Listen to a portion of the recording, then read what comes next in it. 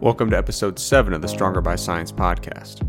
In today's Q&A episode, we answer a variety of questions about things like CBD supplements, the concept of junk volume, several questions related to muscle growth and hypertrophy, and finally, Greg answers a question about how he managed to build a following in the fitness industry. If you want some of your questions answered on a future episode, check out the links in the description and send your questions our way. Thanks for listening and enjoy the show. Welcome to the Stronger by Science podcast. This is your host, Eric Trexler. I'm here with temporary co-host Greg Nuckols. And, we expected not to feed a fed horse. Greg, have you heard that expression? It took a second to sink in, but yeah, that's one I'm familiar with. Yeah, so that's the new way to say beat a dead horse. Now, you don't want to be that grim, so you say to feed a fed horse. It sure would have been nice if you gave us a trigger warning before using the original one. Yeah, before unleashing that verbal assault. But we'll edit that out. But, I don't want to feed a fed horse here, but we knew that even though the fitness podcast format is intellectual property of the Stronger by Science publishing empire, it kind of fits under the corporate umbrella we've established. We knew that people were going to try to steal that. I mean, that was expected. I thought it would take at least 10 episodes before we started really influencing federal policy in the U.S. government. But much to my surprise, if the loyal listeners will know, maybe a week or so ago, as of the recording date here, we released an episode with Rick Collins. We talked a little bit about how it sure would be great if the government clarified some positions on CBD oil as a supplement. And wouldn't you know it, like 3 days after we said that, the FDA comes crawling and saying, we're going to go ahead and clarify now. I mean, they know that we as American taxpayers pay their salary. Exactly. And so when we demanded answers, they gave answers. That's how a responsive government in a liberal democracy works. You're right. I mean, this is an example of the government getting it right. They listened to the podcast and they said, yeah, we ought to clarify. They had a meeting and then the press release comes out. But the reason I bring it up, so we're going to keep doing Q&A episodes every other week, but every fourth week, I think we're going to start doing federal policy episodes. If there are any federal policies or laws that you'd like some clarification on, or you'd like updated or revised, go ahead and send us which federal policies you'd like us to get working on. Because the CBD one, that was quick, 3 or 4 days, and we've really made some change. Yeah, and I mean, if we're being honest and forthright here, we probably don't yet have quite enough pull to say, do a constitutional amendment maybe more than once per year. So if there's anything like inherent to the basic structure of governance in the country, make sure that that's something that you're really serious about before sending that in. But like basic federal policy, that's no big deal. We got you there. So again, that'll be every fourth week from now on. But the normal question and answers, we're going to keep doing those as well. Now, this week we did get a question that actually was about CBD. Username E10E10E10E10 said, seriously, CBD has to be bogus. What is your opinion on the topic? And CBD's tough. So if you listen to the episode with Rick Collins, or if you read the Stronger by Science article, one of the cool things about CBD supplements is that the CBD is not supposed to be a supplement. So that's like not relevant to its uses, but it is a fun fact that like that's going to be a very active thing to keep an eye on, is how the government's going to deal with making those products available and overseeing quality. Now, CBD has actually obtained FDA approval as a drug, but only for seizure conditions. So there are a couple forms of epilepsy for which CBD has been approved as a pharmaceutical drug. Now, there are a lot of anecdotes out there about, CBD helps with recovery or anxiety or stress or whatever the case may be. And a lot of those anecdotes are just that. They're anecdotes. There's not a tremendous amount of evidence to really go with in terms of clinical research. Another thing to keep in mind about CBD supplements is quality control. Until a supplement really gains traction, it's hard to know whether or not you can really trust that you're getting a pure potent, unadulterated product that has exactly what's labeled and doesn't have what's not labeled. Now, there are, according to examine.com right now, there are about 190 trials ongoing with CBD. That's wild. So CBD is an active area of research. I just because it's anecdotal, I'm not one to just kind of dismiss it. I mean, anecdotal evidence is still evidence. You just have to interpret it as such, you know. So what do we know from the evidence? The evidence would suggest that for some particular seizure disorders, there's some application, but everything beyond that at this point is pretty much anecdotal. And the one thing I would say is I would be very... So at the fitness summit this year, in Mike T. Nelson's presentation, didn't he present some like reasonably strong evidence that it may also be like a decent prophylactic for concussions? He did mention that. Have you looked into any of the studies on concussion? No, I mean, I just generally trust Mike. Yeah, I didn't really follow up on it. I when it comes to the on-label approved application of seizures. Oh, yeah, for sure. That is where most of the rigorous evidence is. I would definitely believe that there is preliminary evidence available pertaining to brain injury. There are some things looking at anxiety, pain, things of that nature, but when it comes to the more robust findings that you can really take at face value, I think right now the limited utility that you see CBD being approved for pretty much solely pertains to the seizure stuff. Mm-hmm. So, I mean, there's 190 studies ongoing. I would imagine at least a few of them are on other outcomes. So there's certainly preliminary evidence in other areas that may or may not pan out. There are some human studies that have looked at things like anxiety and pain, but I'm more hesitant to make any strong conclusions, especially when it comes to the fact that the oversight of quality control with these supplements, I really don't even know where to begin. And that's something to keep in mind, is that there are kind of maximum thresholds for THC content at which you would say it is a legal CBD product. How well do certain manufacturers adhere to that? It's hard to say. At what doses can you potentially fail a drug test? I frankly do not know.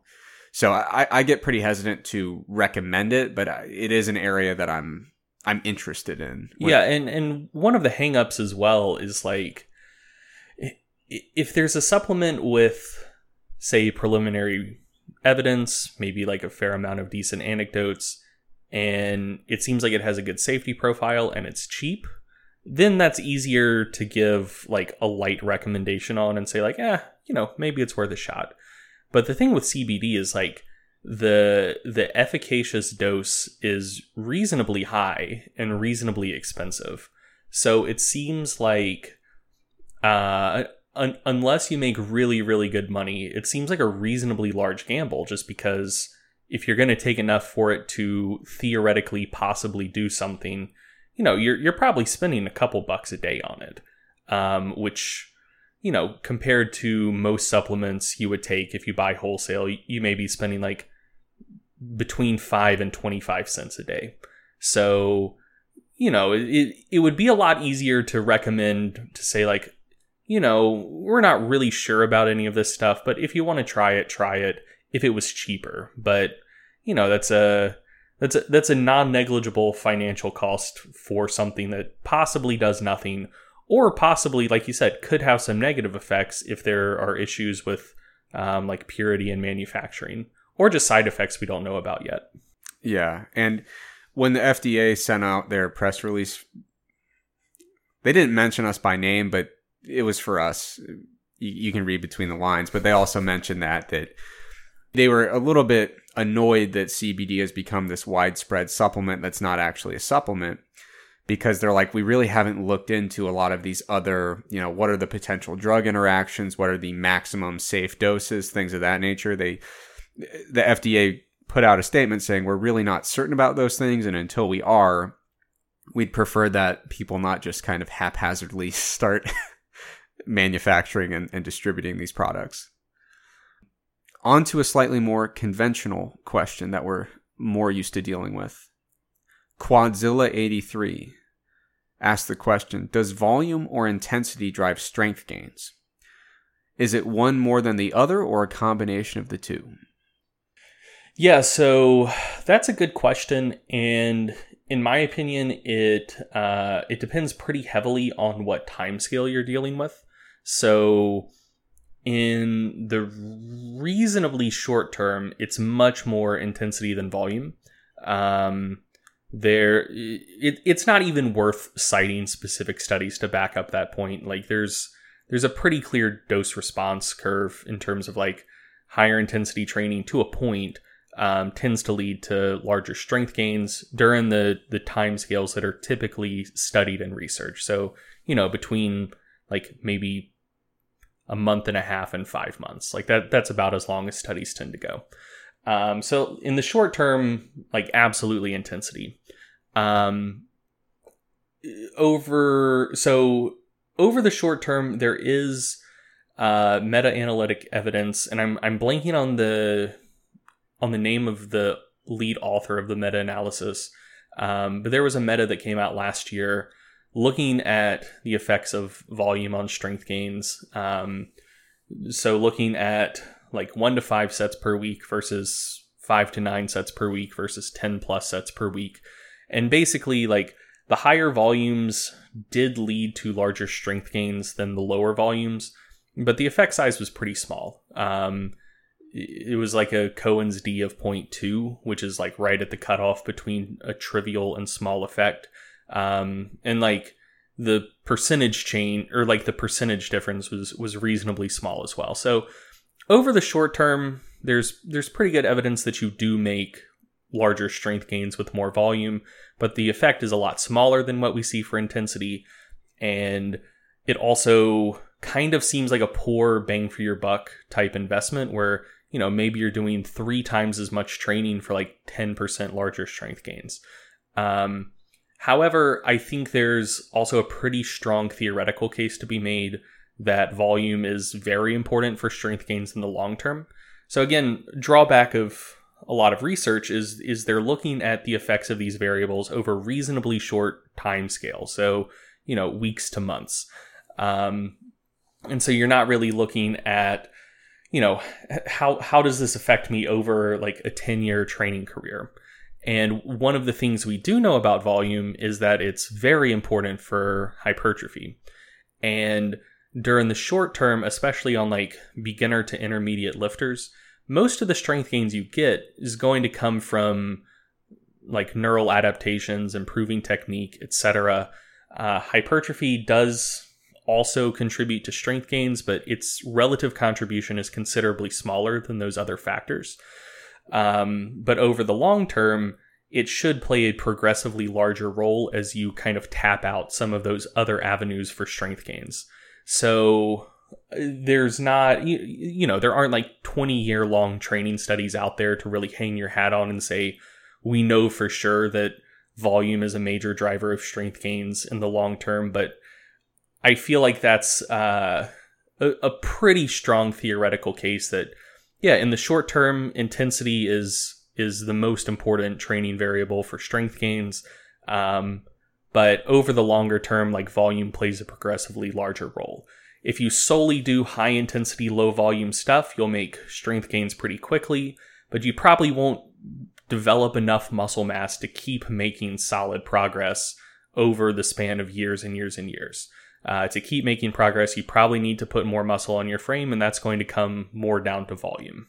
So as an extension of that, for someone who competes in powerlifting, could you make the argument then that theoretically, the time that they're spending away from competition, it might make more sense to emphasize volume and then really ratchet up the intensity in the weeks or months leading into competition? Oh, for sure. I mean, so one of the things you tend to notice is, so like not in all cases at all times, but for the most part, the most successful lifters in each weight class tend to be among the shortest lifters in those weight classes. They're the people who have been able to pack more muscle onto a smaller frame. And also, like, they're just more jacked than the average competitor in that weight class. Yeah, it's like that kind of cliche saying, right? In powerlifting, there's height classes, not weight classes. Yeah, like, yeah. If you're too tall, you got to fill out into a bigger class. Yeah, like, occasionally there will be someone who comes along like John Hack, who's like 5'10", or in metric, what would that be, like 178 centimeters, give or take, competing in the 83 kilo class, which, like, that's pretty tall for an 83 kilo lifter, but I mean, John Hack is just a god. He's doing fine. Yeah, so he'll be all right. So like he makes it work, but like every other good like world class lifter in that weight class is much shorter than like the typical 83. So yeah, like there are certainly exceptions, but yeah, for the most part, the common expression "weight classes are height classes in disguise" tends to hold. So yeah, like I think that I do think a lot of lifters stunt their development, not necessarily like in the long term, because I think eventually most people tend to wake up to this, but in the short term, like, you know, you do a beginner program, you make some gains, training is good, and then you start hitting a wall, you start plateauing, and you realize like, ooh, if I cut volume a little bit and really ratchet up my intensity, now my numbers start moving again. And that feels good. And I think people experience that and then kind of get married to that style of training for a little too long. And then, you know, a few months to maybe a year later, they hit a much, much harder plateau where, you know, they're kind of lifting about as much as their current level of muscularity can support. And I think at that point, a lot of people do wisen up and realize like, oh, I need to pack more mass on my frame. But yes, that's something that I would say most like beginner to intermediate level powerlifters should be focused on for at least like the first 4, 5, 6 years of your training career. Once you've like filled out a class and you're pretty confident you're not going to be able to fill out the next one, yeah, then maybe you want to make more of your training more specific for more of the year. But until you get to that point and you find like that natural highest weight class for you, I think you should probably be spending a pretty good portion of your year on just trying to get jacked. And that may make you a little bit less competitive in the short term, but I think it's going to pay off for you in the long run. Yeah, I like the way you phrase that. I'm paraphrasing because my memory's not great, but you mentioned people get to a point where they're lifting about as much as their amount of muscle mass can support. And lately there's been this kind of revived debate of whether or not hypertrophy really does make meaningful contributions to strength. And in the short term, you know, looking at laboratory research over 8, 12, 16 weeks, you can probably find instances where there's a very muddied correlation there. But to me, that's where it really jumps out at you, is like you start to see where people, it's like, well, you're just not going to really get stronger until you put on some muscle. You know what I mean? And those are not the people that we study. Yeah. So a few times I've asked a very pointed question to people that I wouldn't necessarily say make that claim, but at least put forth that argument that, you know, maybe building muscle isn't all that important for gaining strength. And I'll say to them, like, look, the first powerlifting meet I did, I competed at 165, but I weighed in at 152. You know, I was a very, very easy water cut away from being a 148.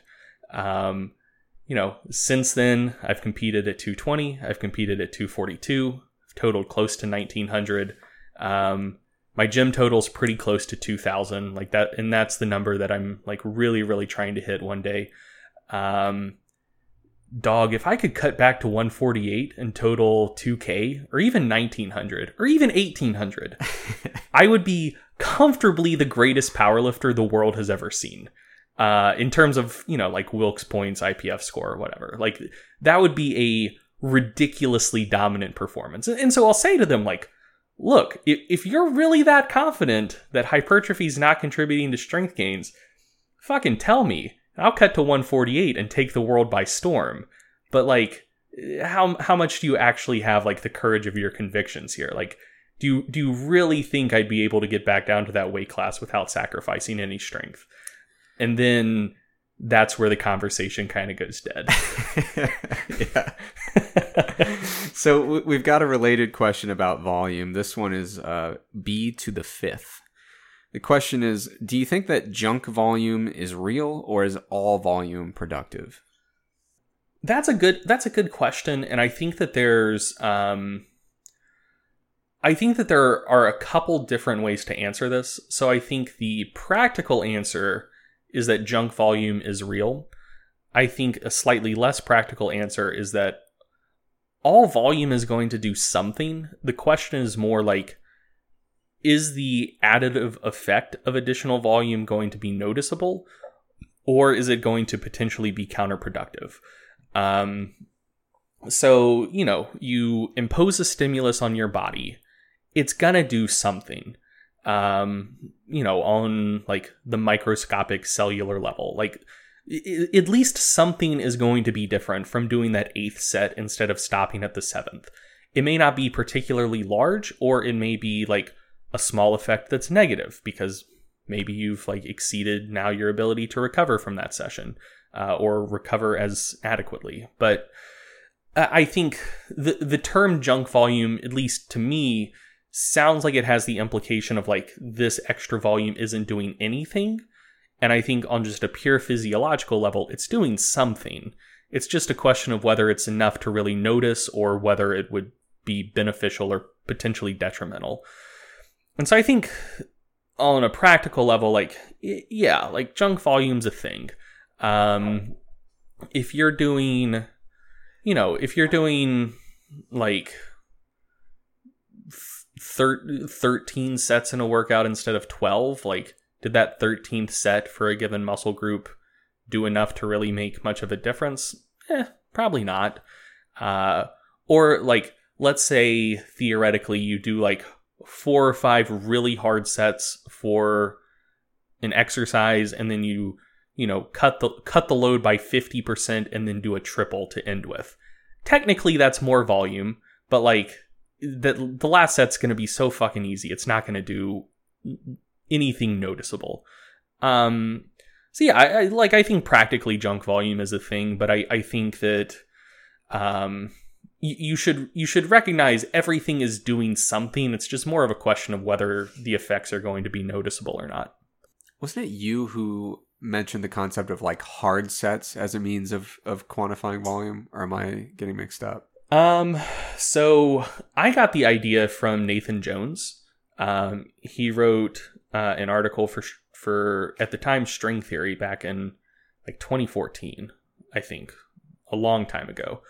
And yeah, so he is who I got that idea from, and then I think I'm probably the person who's popularized it the most, but credit where it's due. That was his concept that I ripped from him. Shout out to Nathan. So yeah, I think that's kind of that conceptually jives really well with your explanation there of like, it's not that the other volume doesn't count, but like if you're really cutting to the chase and talking about like what volume is making really substantial, meaningful contributions, like that's a nice way to operationalize it, I think. Mm-hmm. Okay, next question we have from Jesse. If we say that metabolite accumulation may play a causative role in hypertrophy, shouldn't that mean that supplements designed to enhance the pump actually increase hypertrophy? So this is a good question. And I might be... So just to start with, what would you analogically compare the feeling of the pump to? I would just leave that to Arnold Schwarzenegger. You know, I feel like he did such a great job with that. There's no need to replicate. Sure. I just wanted a sound clip that I could use against you at some point. Yeah, I'm not taking that bait. Everyone listening to this clearly knows what we're talking about. If you don't, it's out there. So I always view this question through the lens of nitric oxide boosters because that's what I've done a lot of research on myself. There is the thought process that metabolite accumulation and cellular swelling both do contribute as mechanisms that are conducive to muscle hypertrophy.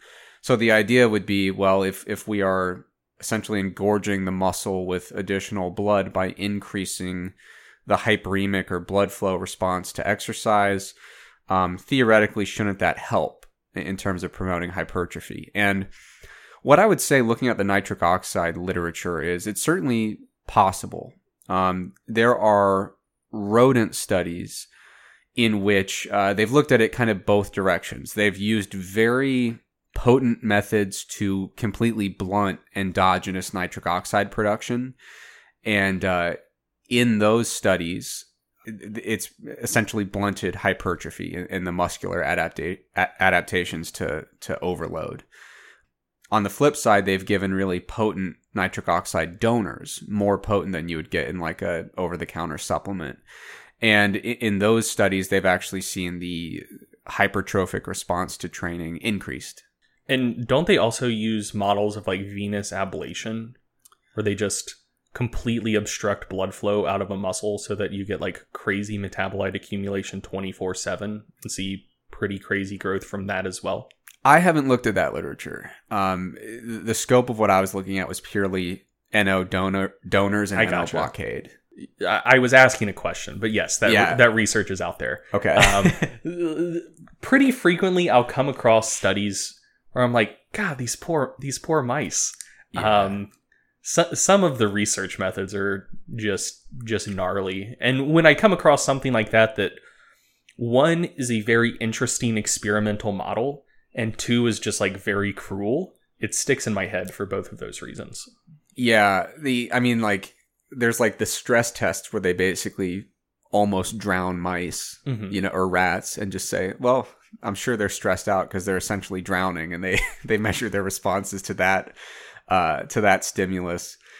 My example of that is there's a lot of the early research on leptin and leptin receptors. What they would do is, it's kind of like a horror movie, but they would fuse two rodents together so that they shared bloodstreams, and so that they would have linked circulatory systems. So these poor little guys would live connected to each other, sharing circulation. And depending on what they would do with, different ablations of certain parts of the hypothalamus, it'd be like one side of the mouse pair would become obese and the other would starve to death due to the satiety signals. Oh, shit. Like it would stop eating. Oh, shit. Like it was, you would see some really wild stuff. Or in some cases, like you would see rodents that became so, their appetite was increased so much, they would actually cause accidental death from eating so much that they choked, like ravenous feeding. Jesus. So there's there was a lot of weird stuff that happened to a lot of mice over the last couple hundred years. Every now and then you run into it in the literature and you're like, God, that's rough. Yeah. The people who are reincarnated as lab rodents clearly had karma working against them. Like they did some bad stuff. Yeah, if you're gonna be a rodent, like I'd much rather get scooped up by an owl. Yeah, for sure. That'd be a lot easier. Anyway, I think we were talking about nitric oxide, right? We were. So now the question is, theoretically, that could be the case. It could be that some of these supplements that enhance the pump, which is essentially nitric oxide supplements in most cases, it's possible that they could be promoting hypertrophy. I'm only aware of one, maybe two studies that actually looked at long-term strength and hypertrophy adaptations over time. The one that comes to mind is by Willoughby's group, where they use the citrulline combined with glutathione, but it was a very low citrulline dose. And what you saw was that none of the groups really had meaningful muscle growth, if I recall that study right. But yeah, the general takeaway from that study was there wasn't a lot of muscle growth going on in general in response to the program. Now, there are some theoretical ways that nitric oxide could contribute to hypertrophy. So it has been shown to have some role in satellite cell proliferation. It could be, in the short term, these supplements do seem to enhance resistance training performance to some degree. For a big, huge write-up on all that evidence, we've got an article on the site, strongerbyscience.com/nitric oxide. One of the things you made me aware of about nitric oxide, which I had absolutely no idea about, because I was thinking of it primarily as a vasodilator, is that it can also cause changes in gene expression via like nitrosylating DNA, which is like an epigenetic modification, which like for something as simple as nitric oxide, I had no idea it could do that. Yeah. So like there could be effects that we just don't know about yet.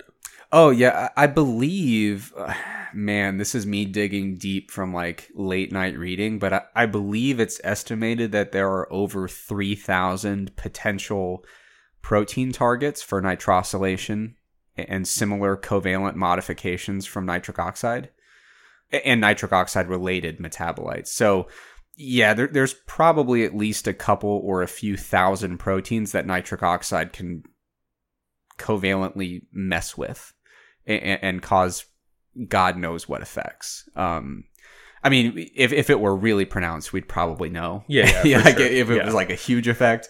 But yeah, so I don't mean to be like, what's lurking in your nitric oxide, it's fine. But yeah, nitrosylation is... It turns out like the mutant X gene is just like people who hyperexpress nitric oxide synthase. Exactly. That fucks up all of their DNA and now they can shoot fire out of their fingertips or something. Exactly. Now, I am glad you brought up nitrosylation, though, because the more that I look at nitric oxide supplements and their effects when it pertains to strength performance, I am increasingly convinced that blood flow actually has not much to do with it, if anything at all. I think when you look more closely at what nitric oxide seems to be doing within the muscle, it can nitrosylate the ryanodine receptor. And so that's really big when it comes to calcium release from the sarcoplasmic reticulum. So it's possible that nitric oxide via nitrosylation might be enhancing calcium release, particularly in fatiguing situations. And it also seems that nitric oxide enhances the sensitivity of myofibrils to the release of calcium. So when it comes to nitric oxide and you say, what does it really do for the lifter? I think you could make the argument that via increased blood flow and metabolite accumulation, maybe it enhances hypertrophy. I think you could make arguably a stronger case that due to acute performance enhancement, maybe that helps you achieve higher training quality over time, and that could also be a contributing factor. Mm-hmm. Now, the big caveat is we don't have long-term research really seeing that pan out. So for now, it is, highly theoretical in nature. I think there could be some enhancement of hypertrophy from these supplements that enhance nitric oxide, but I'm not sure really how much of that would have to do with the metabolite accumulation or cell swelling. Yeah, so two other things I would add on that is, one, the question, like the actual text of the question asks, if we say that metabolite accumulation may play a causative role in hypertrophy, then blah, blah, blah. So I think one of the things we need to clarify as well is the assumption here is that metabolite accumulation plays a causative role in hypertrophy. Right. Which also we don't know that to be true. And there's some evidence suggesting that it is in fact not true. So the reason that became like an idea that folks latched onto is in some experimental models, what you see is the groups that experience the most or the largest metabolite accumulation also experience the most hypertrophy. but we don't know that the metabolite accumulation is actually a causative factor. So another thing that metabolite accumulation does is it can lower recruitment thresholds and actually increase motor unit recruitment. And so if we assume that mechanical tension or like recruiting and adequately fatiguing like the pool of muscle fibers, if we assume that that is the primary driver of hypertrophy, then metabolite accumulation isn't necessarily playing a causative role. It's playing a secondary role in that it helps with motor unit recruitment. So that could be more of its play. And so what we know about motor unit recruitment is that if you take a set to failure or probably pretty close to failure, you're going to be accomplishing essentially full recruitment. Another thing that we know is that like there's quite a bit of research now looking at like heavier training versus like considerably lighter training and the longitudinal effects on hypertrophy. The assumption here being that lighter training would cause more metabolite accumulation. So talking about, doing sets of 30, 40 reps at 30% of your max versus doing, sets of 8 to 10. A lot of research now looking at that and finding pretty similar hypertrophy between those different loading ranges, which calls into question like the independent causative role of metabolite accumulation in hypertrophy. But one other thing I would throw out there for vasodilators, so what Trex was talking about would be mostly things like nitrate supplementation or like citrulline supplementation.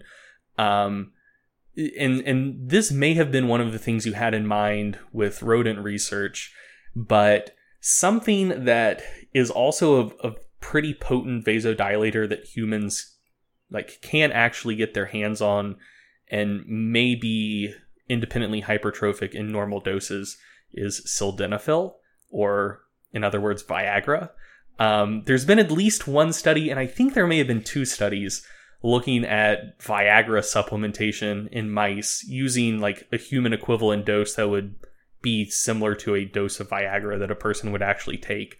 Finding that it actually increased hypertrophy pretty substantially. So I think that would be a super interesting human study, because I mean, Viagra has a solid safety profile. Other than the fact that it's prescribed as a drug, I can't see why people would be like super leery about studying that as a dietary supplement, Yeah, I know, like, whenever you submit manuscripts or submit IRBs, a lot of times they ask if you're doing any off-label use of drugs.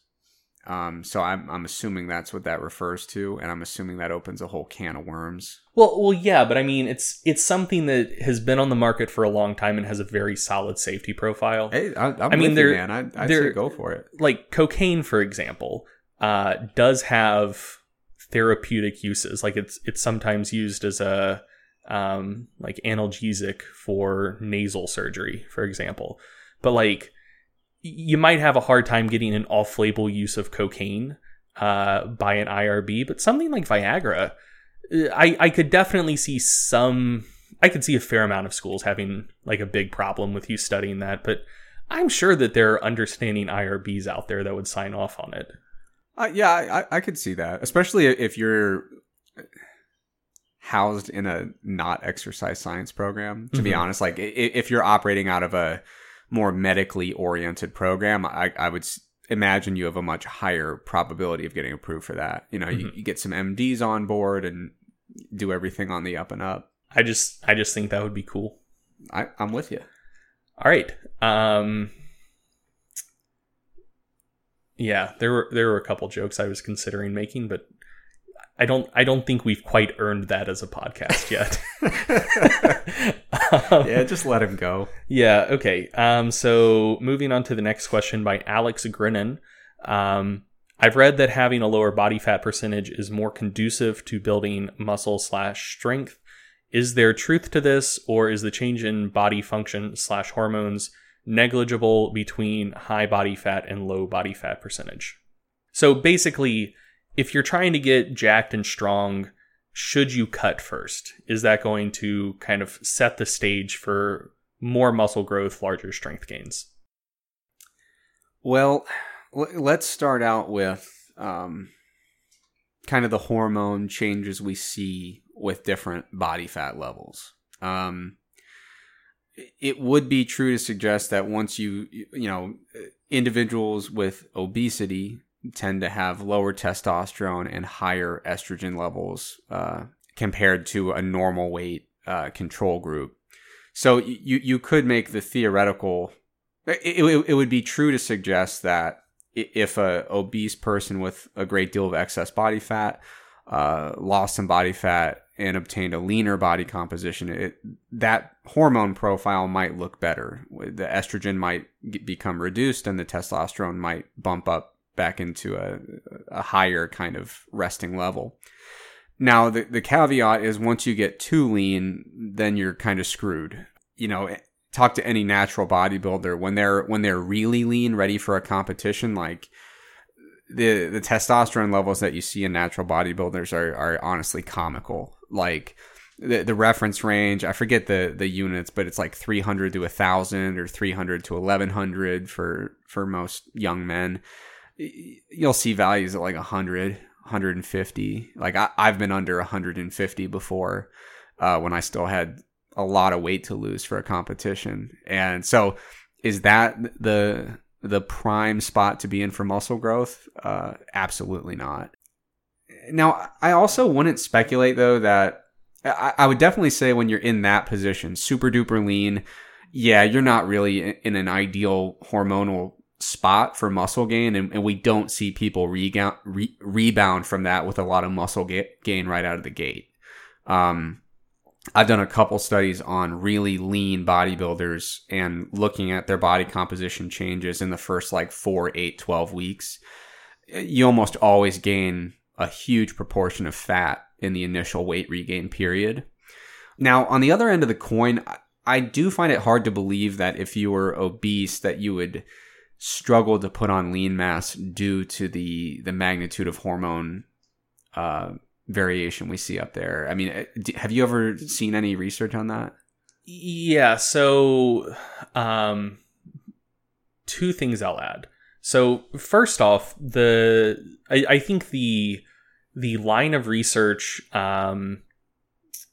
influencing this question in the first place, or really the study that most people cite, is the study by Forbes back in the day, where I can't remember if it was an overfeeding study or if he was compiling results of various overfeeding studies. But the net effect was that when you overfeed lean people, something like 2/3 of the weight gained is lean mass and only about 1/3 is fat mass. And when you overfeed overweight and obese people, about 2/3 of the weight gained is fat mass and only about 1/3 is lean mass. So I think that's where the assumption underlying this question comes from.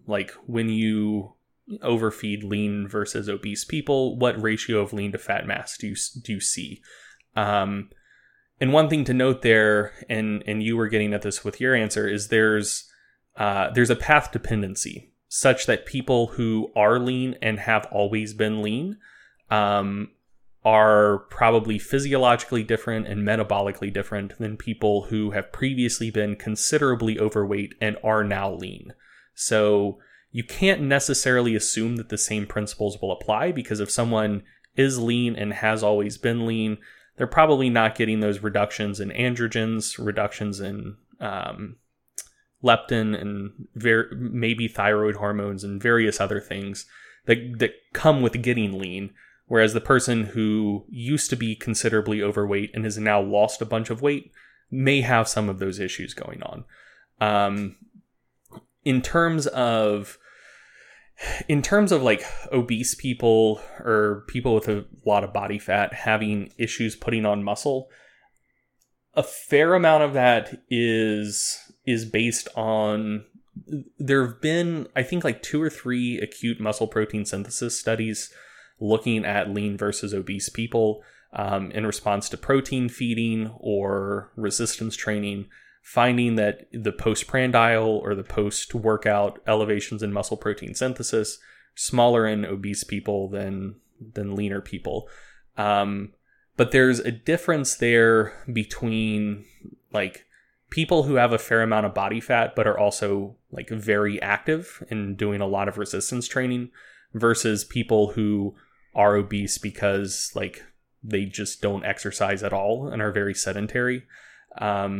So I believe one of the things that you studied while you were at UNC was looking at muscle quality in lean versus obese people, both in like general population and also football players, finding that muscle quality is assessed via like ultrasound echo intensity, if memory serves, was very, very different between lean and obese general population folks, but like muscle quality looked pretty good in pretty obese football players.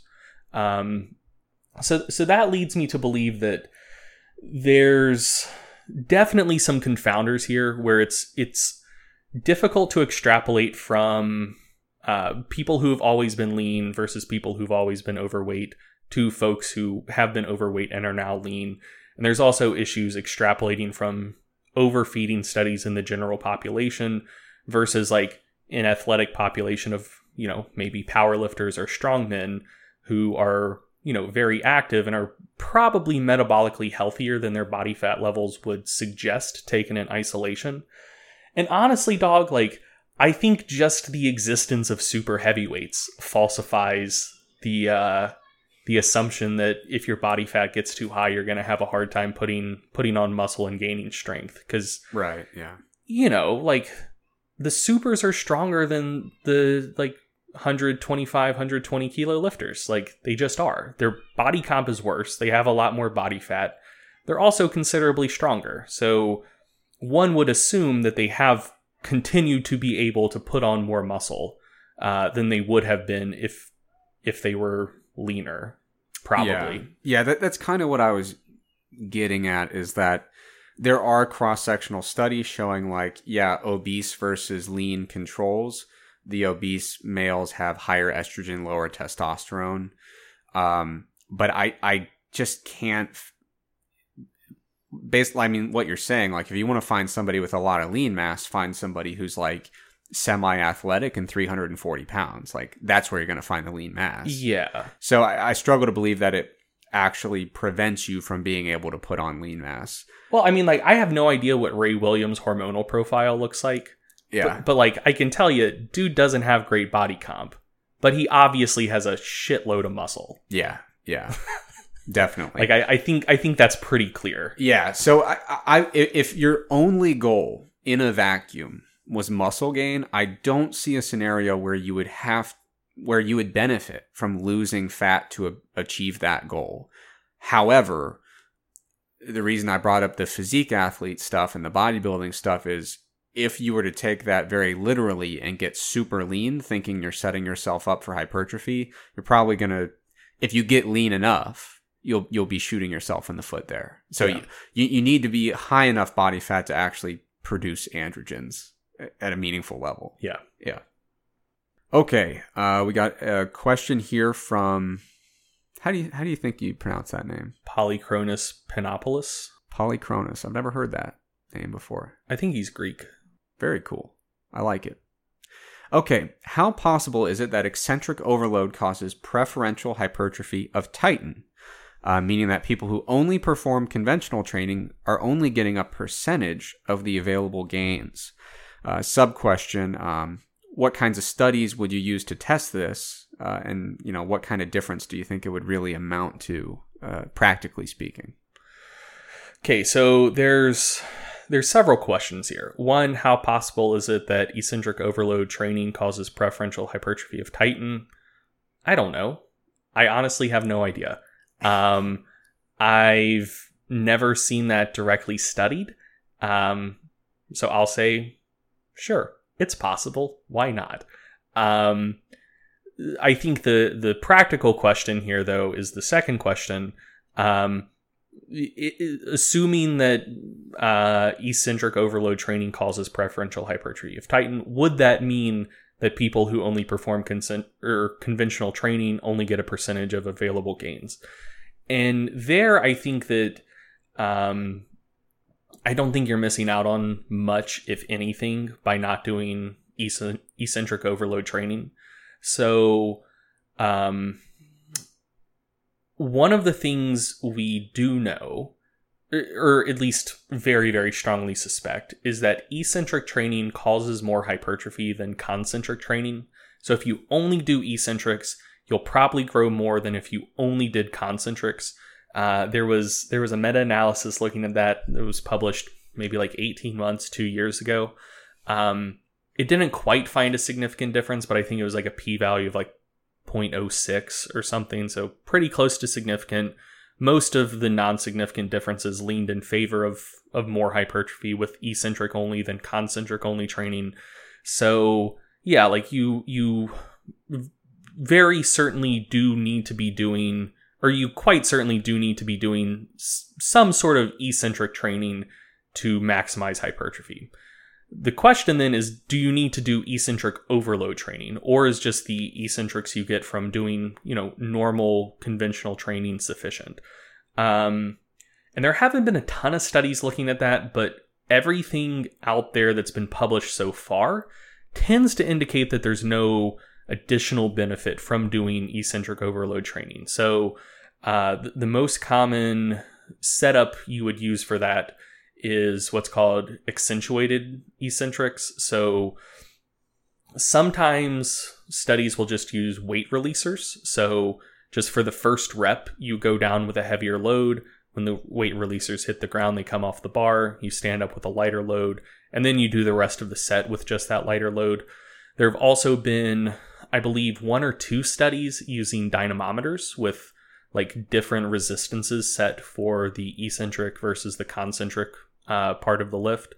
And I think I'm pretty sure there's been at least one study out of Norway or Sweden, one of those Scandinavian countries, where they had a hydraulic setup such that for the eccentric, the hydraulics were pressing down on the bar harder, and then once people hit full depth, like I'm pretty sure they were doing the squat, once they hit full depth, like the hydraulics relaxed and let people stand up. Or it could have been the other way around, where that like the hydraulics weren't pushing up on the bar for the eccentric, but then they kicked in and helped on the concentric. But like really cool hydraulic setup. So I just want to interject that whole region of the world, they do it right, man. I was at the University of Jyväskylä, and they took Eric Helms and I on a little tour. Mm-hmm. Most of their strength equipment, including their dynamometers, didn't have brand names. They were completely custom fabrications by engineers that came in. That's so cool. If they wanted to rig anything in the world to manipulate how they applied a force, they just did it. It was wild, man. Yeah, so accentuated eccentrics have been studied using several different methods, and up to this point, you don't see additional hypertrophy from it. So if eccentric overload is causing preferential hypertrophy of Titan, in terms of how that's actually affecting, muscle cross-sectional area, muscle thickness, things we can actually measure, it doesn't seem like the effect is large enough to be measurable enough to matter. So then the next part of the question, what study designs or tools would you use to test that? I assume it would be, you could take biopsies and look at like RNA expression for like the genes that would code for the Titin proteins, or if there's like some particular like region of the Titin protein that would show up really well in like a muscle homogenate, you could take biopsies, homogenate it, and look at it that way. I'm not entirely sure what the best methods would be to test it. Maybe there's like a staining technique where you could, cut cross sections, stain it, look at it under an electron microscope. So I'm not entirely sure what the best answer to that question would be, like what the best design or tools would be to study that. But finally, the last part of the question is, if true, what kind of difference do you feel it would amount to? based on the research we have to this point, I don't think it's enough difference to really worry about. If there's a difference at all. Like, I'm skeptical that it's causing any additional hypertrophy whatsoever. Yeah, I mean, Titan is one of those things that I'm not exactly a dinosaur. You know, I got my physiology education between 2009 and 2019 in universities. And man, even at graduate level muscle physiology, the most you hear about Titan is like, fun fact, Titan also exists. like you're not really getting a lot of education on that because it's very much the cutting edge of muscle physiology. Trying to figure out exactly how it responds to different types of exercise, how it might contribute to force production. This is kind of the new school stuff that we're still hammering out as we go. So in terms of converting these kind of brand new findings that suggest that Titan is a lot more important than we used to think, converting those into applicable, practical strategies, I think we're a ways off. Yeah, and as far as Titan goes, I think that if you're interested in Titan-based adaptations and how that would affect something in regards to lifting, I think your better bet would be to look at performance more so than hypertrophy. So one of the things a lot of people know about Titan is like the protein itself is absolutely enormous. I think it may actually be the single longest protein in the human body. I believe so. So that's really cool. But in terms of the total protein content of a muscle fiber, it's a reasonably small percentage. Like the vast majority of protein in the myofibrils is just actin and myosin. So like even if you did cause maybe a little additional Titan accumulation, just because it's such a small percentage of the total protein content of muscle fibers, I don't think it would show up as measurable hypertrophy. Since it does affect like sarcomere structure and function to some degree though, like I said, I could potentially see an argument for Titan-based adaptations to affect some aspects of performance. So like that may be a potential thing to look at in the future, but I don't think that it's going to be a major player in hypertrophy. Okay, next question we have from Jason Barnes. He's asking about refeeds. So the crux of this question is you need at least 2 consecutive days of refeeding to have an impact on your metabolism and hormone levels. So basically, are refeeds or diet breaks beneficial in the long term? Because, you know, now you're either out of a deficit at maintenance or maybe in a surplus for a few days, and it seems like the metabolic effects you get on the back end in terms of maybe increased metabolism are relatively small. So, you know, should you have refeeds and diet breaks? Are they beneficial? Or is it more like 2 steps back for 1 step forward? Just in general, how would you approach refeeds and diet breaks? Yeah. So when it comes to refeeds and diet breaks, one of the big questions is how much do you need to overfeed and for how long? That's really everybody's question about refeeds and diet breaks. Now, a single day of overfeeding, if you just go from a deficit to maintenance for a day, you're probably not going to elevate leptin for long enough to accomplish much of anything. That's really the name of the game if we're trying to do anything physiological with a refeed.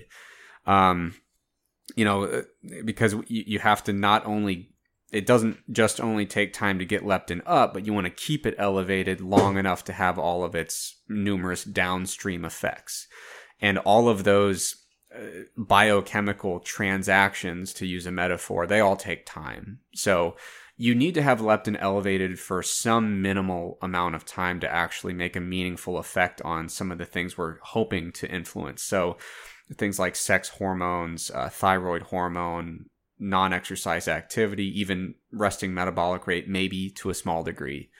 1 day is probably not going to do it. My friend Bill Campbell down at USF, really good guy, does a lot of really cool studies out of USF. They did a study that they published as an abstract a couple years ago where they did a 2-day refeed. And the 2-day refeed was, again, just kind of, I think they were right about at maintenance for a couple days. And essentially what they found was 2 days appears to be the minimum where you can start to see some measurable benefit. It wasn't huge to kind of get to the root of this question. So the 2-day refeed, yeah, it'll accomplish some of those other things like glycogen replenishment in the short term, a little psychological break, but it's still a fairly minimal effect that when you're very, very late in a contest prep might be small but meaningful. For the average weight loss client or somebody who's just trying to kind of slim down, the effect would be so small as to be pretty negligible, I would say, comparatively speaking. Not that the effect itself is going to be substantially different necessarily, but just that it's such a small effect in general. You probably don't have to dig that deep into the toolbox for general weight loss. Now, the one thing I would caution against with refeeds is some people take the approach that you'll see in some research papers where they actually aggressively overfeed for a few days. And they actually do get a pretty measurable increase in energy expenditure and a pretty measurable increase in leptin. But the problem is that is very much an instance of taking, 2 steps forward and like 3 steps back. Because what's happening is you're like, oh, cool, I've increased my metabolic rate by X, but, you've increased caloric intake by such a dramatically higher magnitude that it's still a net negative effect. You've still taken in far more calories. It's a net negative effect for fat loss and a net positive effect for energy status. Exactly. Yeah. Net positive in terms of energy balance, which in terms of achieving your goal is negative. But yeah. So you certainly don't want to try to throw the Hail Mary and say, well, I'm going to overeat by 900 calories over the next few days and maybe hopefully my metabolic rate increases by 300. That's a bad transaction. Don't make it. So now the question is, if we're doing these more conservative approaches that actually do make some sense, how long do you have to do it? I'm of the opinion that 2 days would essentially be the bare minimum. 3 would probably be better. When you look at the most impressive results in terms of the biggest magnitude of effect, it really seems to be the diet break studies that are doing more of like a week or two. So the Matador study did the 2 weeks of dieting, 2 weeks of maintenance, and had pretty impressive effects over the course of that study. But the drawback is pretty obvious. Like, what used to be a 32-week diet is now a 64-week diet. When you extrapolate that over a full weight loss phase, it's a very meaningful increase in the time spent not dieting. I would say the most palatable, what's the word I'm thinking of? The most palatable compromise that I think you could reach, in my opinion, for now until we see more research come out on this, I think like a 3-week diet with a 1-week break is probably a very nice spot to be in where, you're still spending the majority of your time dieting, but that 1 week at maintenance is probably more than enough time to do something pretty meaningful in terms of affecting leptin and its downstream physiological effects. So if you're trying to do this refeed or diet break strategy to make a meaningful effect on some of the leptin-based metabolic adaptations, I'd say I'm thinking 3 weeks dieting, 1 week at maintenance is a pretty nice compromise. If you're only going for like glycogen replenishment or just having a day where you get to eat a little bit more, sure, 1 day, 2 days will help you do that. What do you think of the setup they used in what was that lead author's name? The Davuti calorie shifting diet study? So if memory serves, what they did in that study is one group was at like a 30% deficit per day like every day. And the other group was, I believe, at a 40% deficit for 11 days straight, and then at maintenance for 3 days. So basically, every 2 weeks they got like a 3-day, yeah, 3-day at maintenance, not in a surplus. If memory serves, in that study, they saw similar weight loss, maybe slightly greater body fat loss for the calorie shifting group, and slightly better maintenance of metabolic rate as well. Yeah, I know I've seen that one. I'm pretty sure I included that in the metabolic adaptation article on the site. I do think that the 3-day approach every other week might even be better than 2 days every week. I think there is something to be said of having a decent consecutive stretch of time of being at maintenance. And I do think that 3 days is probably meaningfully better than 2. It's a bit of a hunch. There's some evidence there, but the problem with comparing like Bill's study and that study apples to apples is that you have to consider all the other differences in the study protocol, which are quite numerous. So I'm leaning toward, if you're looking at shorter diet breaks, that would still be kind of in refeed territory. You'd want to do at least 2 or 3 days. Whether that's weekly or every other week really depends on how often you can get away with it. But if you have plenty of time on the front end and you want to do this thing right and give yourself plenty of wiggle room, then I would lean more toward the 3 weeks on, 1 week at maintenance approach. All right. Final question. Here we go. Daily double. Ashley asks, this question's for Greg. I would like to hear about your journey from being the question asker to the question answerer. So not just how your fitness came along, but how you got your name out and became a person that people follow in the fitness industry. Yeah, so this is a general story I've told multiple times before on other people's podcasts. So I guess it's good to get it out here on some media that I own as well. So the general trajectory I took is I didn't really know that I wanted to get into the fitness industry. I went to college as a history major, but I was super into powerlifting. And when I got to the senior seminar class for history, I realized I don't actually want any of the jobs that I could get with this degree. And so I just switched to exercise science because I knew that that's something that I would find interesting. And I didn't know that there were really things you could do with exercise science other than I don't know, maybe be an overqualified personal trainer or be a strength coach. But, I liked lifting. I'd been kind of helping other people with their training and programming for a while at that point. So I was fuck it. Let's do this thing. And then, since I was so obsessed with powerlifting, I used to talk my then girlfriend's, now wife's, ear off about lifting all the time. And so she was like, Greg, why don't you start a blog to try to find other weirdos who are as obsessed with this as you are? That was code for please stop talking to me. Yeah, pretty much. Yeah. And so, when I was, I believe, a sophomore in college, that's when I started GregKnuckles.com, which then became String Theory, which is now Stronger by Science. Just kind of sharing my training, sharing some of my thoughts about training. And that kind of just organically grew an audience from there. And then after graduation, I had a job lined up at a gym back in North Carolina, and she got an internship out in California.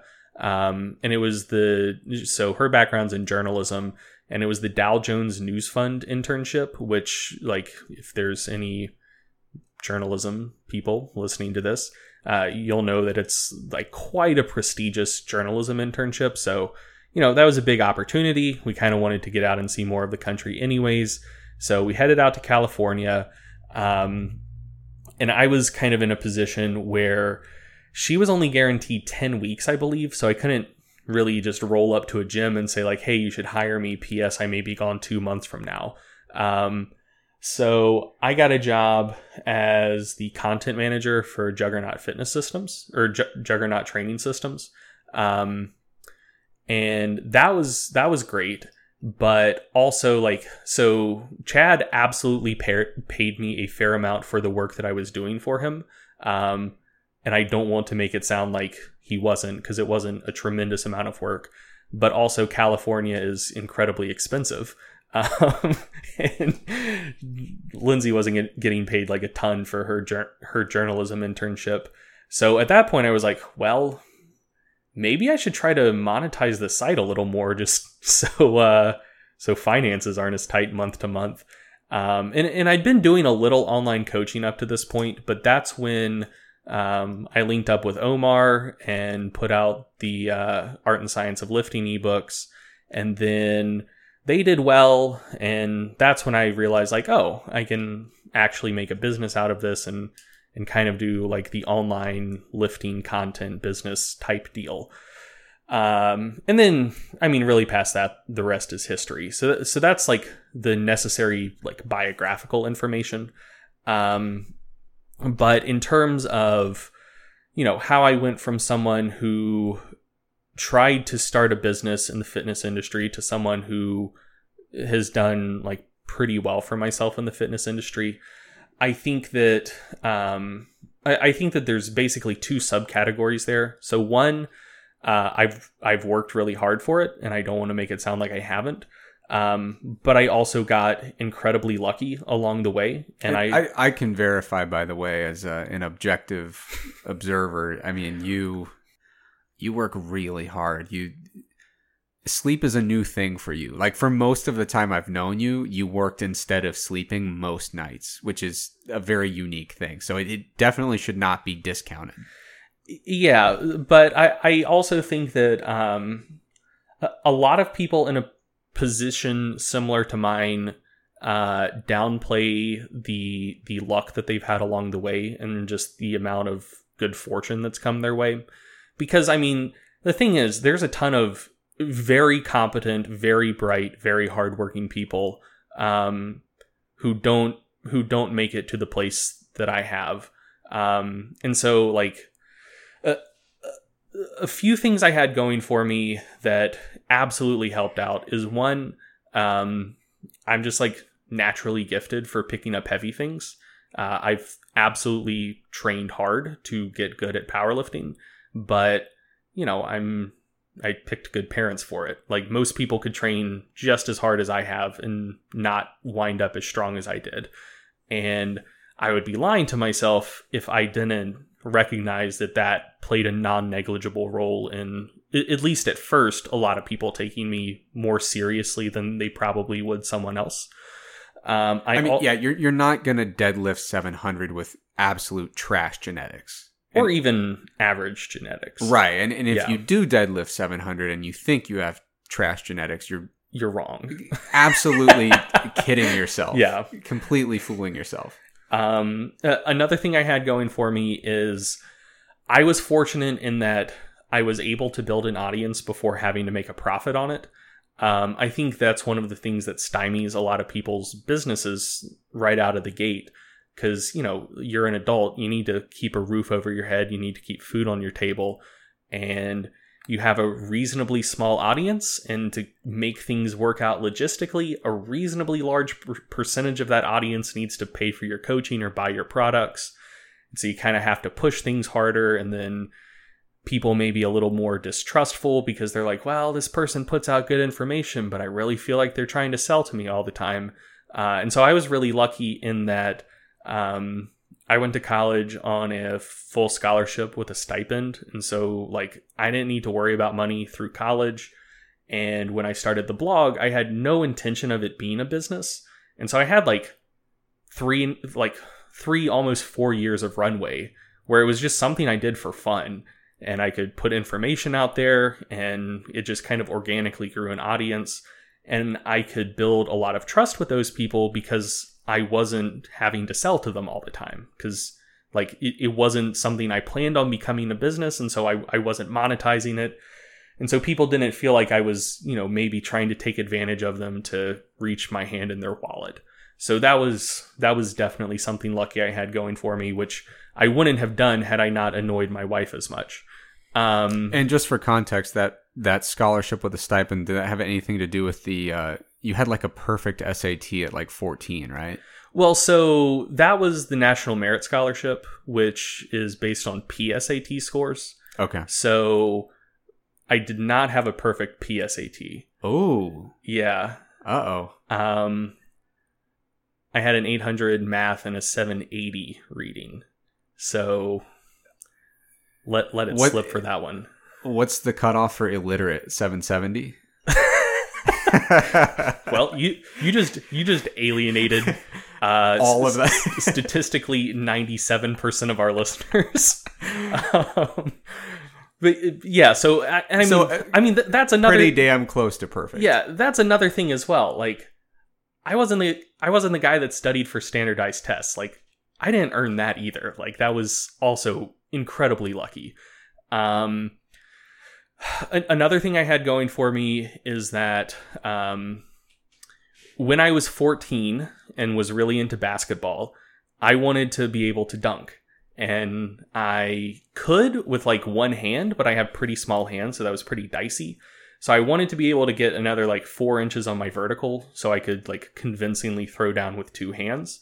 And I was lucky that the strength coach I hired happened to be Travis Mash, who was at the time one of the best multiply powerlifters in the world and was just randomly training people at a little gym in Mocksville, North Carolina.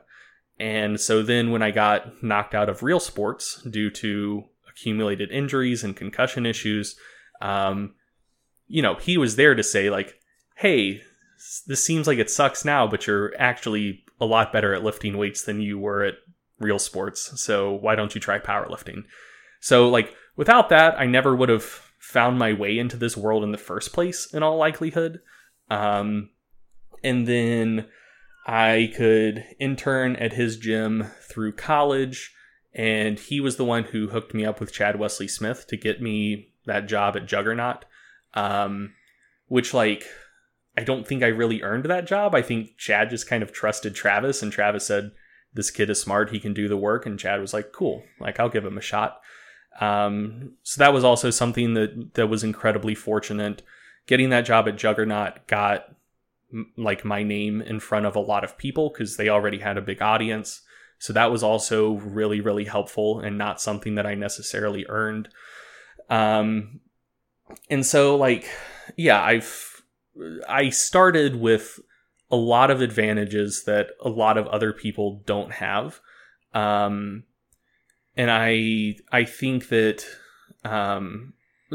like I started with, I think a lot of people in my position acknowledge the work that they did, but they don't acknowledge the advantages they had.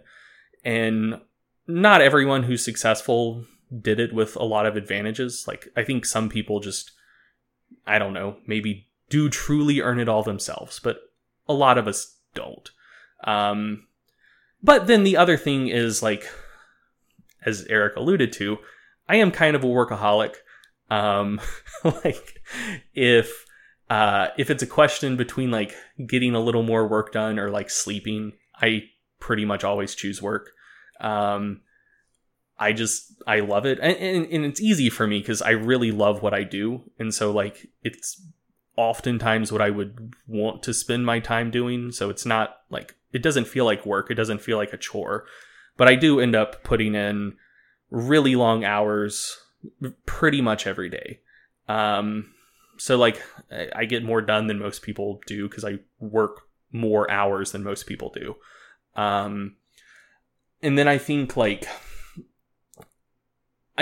of the things that helped me specifically as well is I didn't listen to people's advice when I started treating this like a business. So one of the things that you'll learn when you start a content business is like, you need to put out content all the time. You need to stay top of mind. Like, you need to be showing up in people's timelines all the time and, new content on your site that you can email people about multiple times per week. And like, I just didn't do that because I like followed a lot of people in the fitness industry that took that approach, and it just pissed me off. And most of the time when I would click on something on their site, it would be like, well, cool. Like, this is the same regurgitated bullshit that I've heard you personally say 4 times already. And I've heard other people in the fitness industry say 1,000 times already. So I think just like, so it's just a frequent reminder that they hadn't done anything new lately. Right. Yeah. Right. And so, you know, I don't think my content is like crazy mind-blowing shit, but I at least try to make an effort to put out things that are unique or original in some way, shape, or form.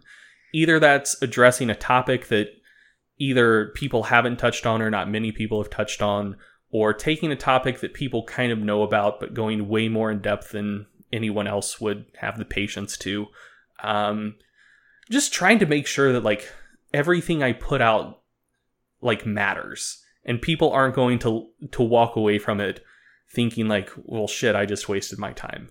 And so both the amount of work I do and the focus on making sure everything is like high value, I think those were 2 of the most important things that were under my control that I did.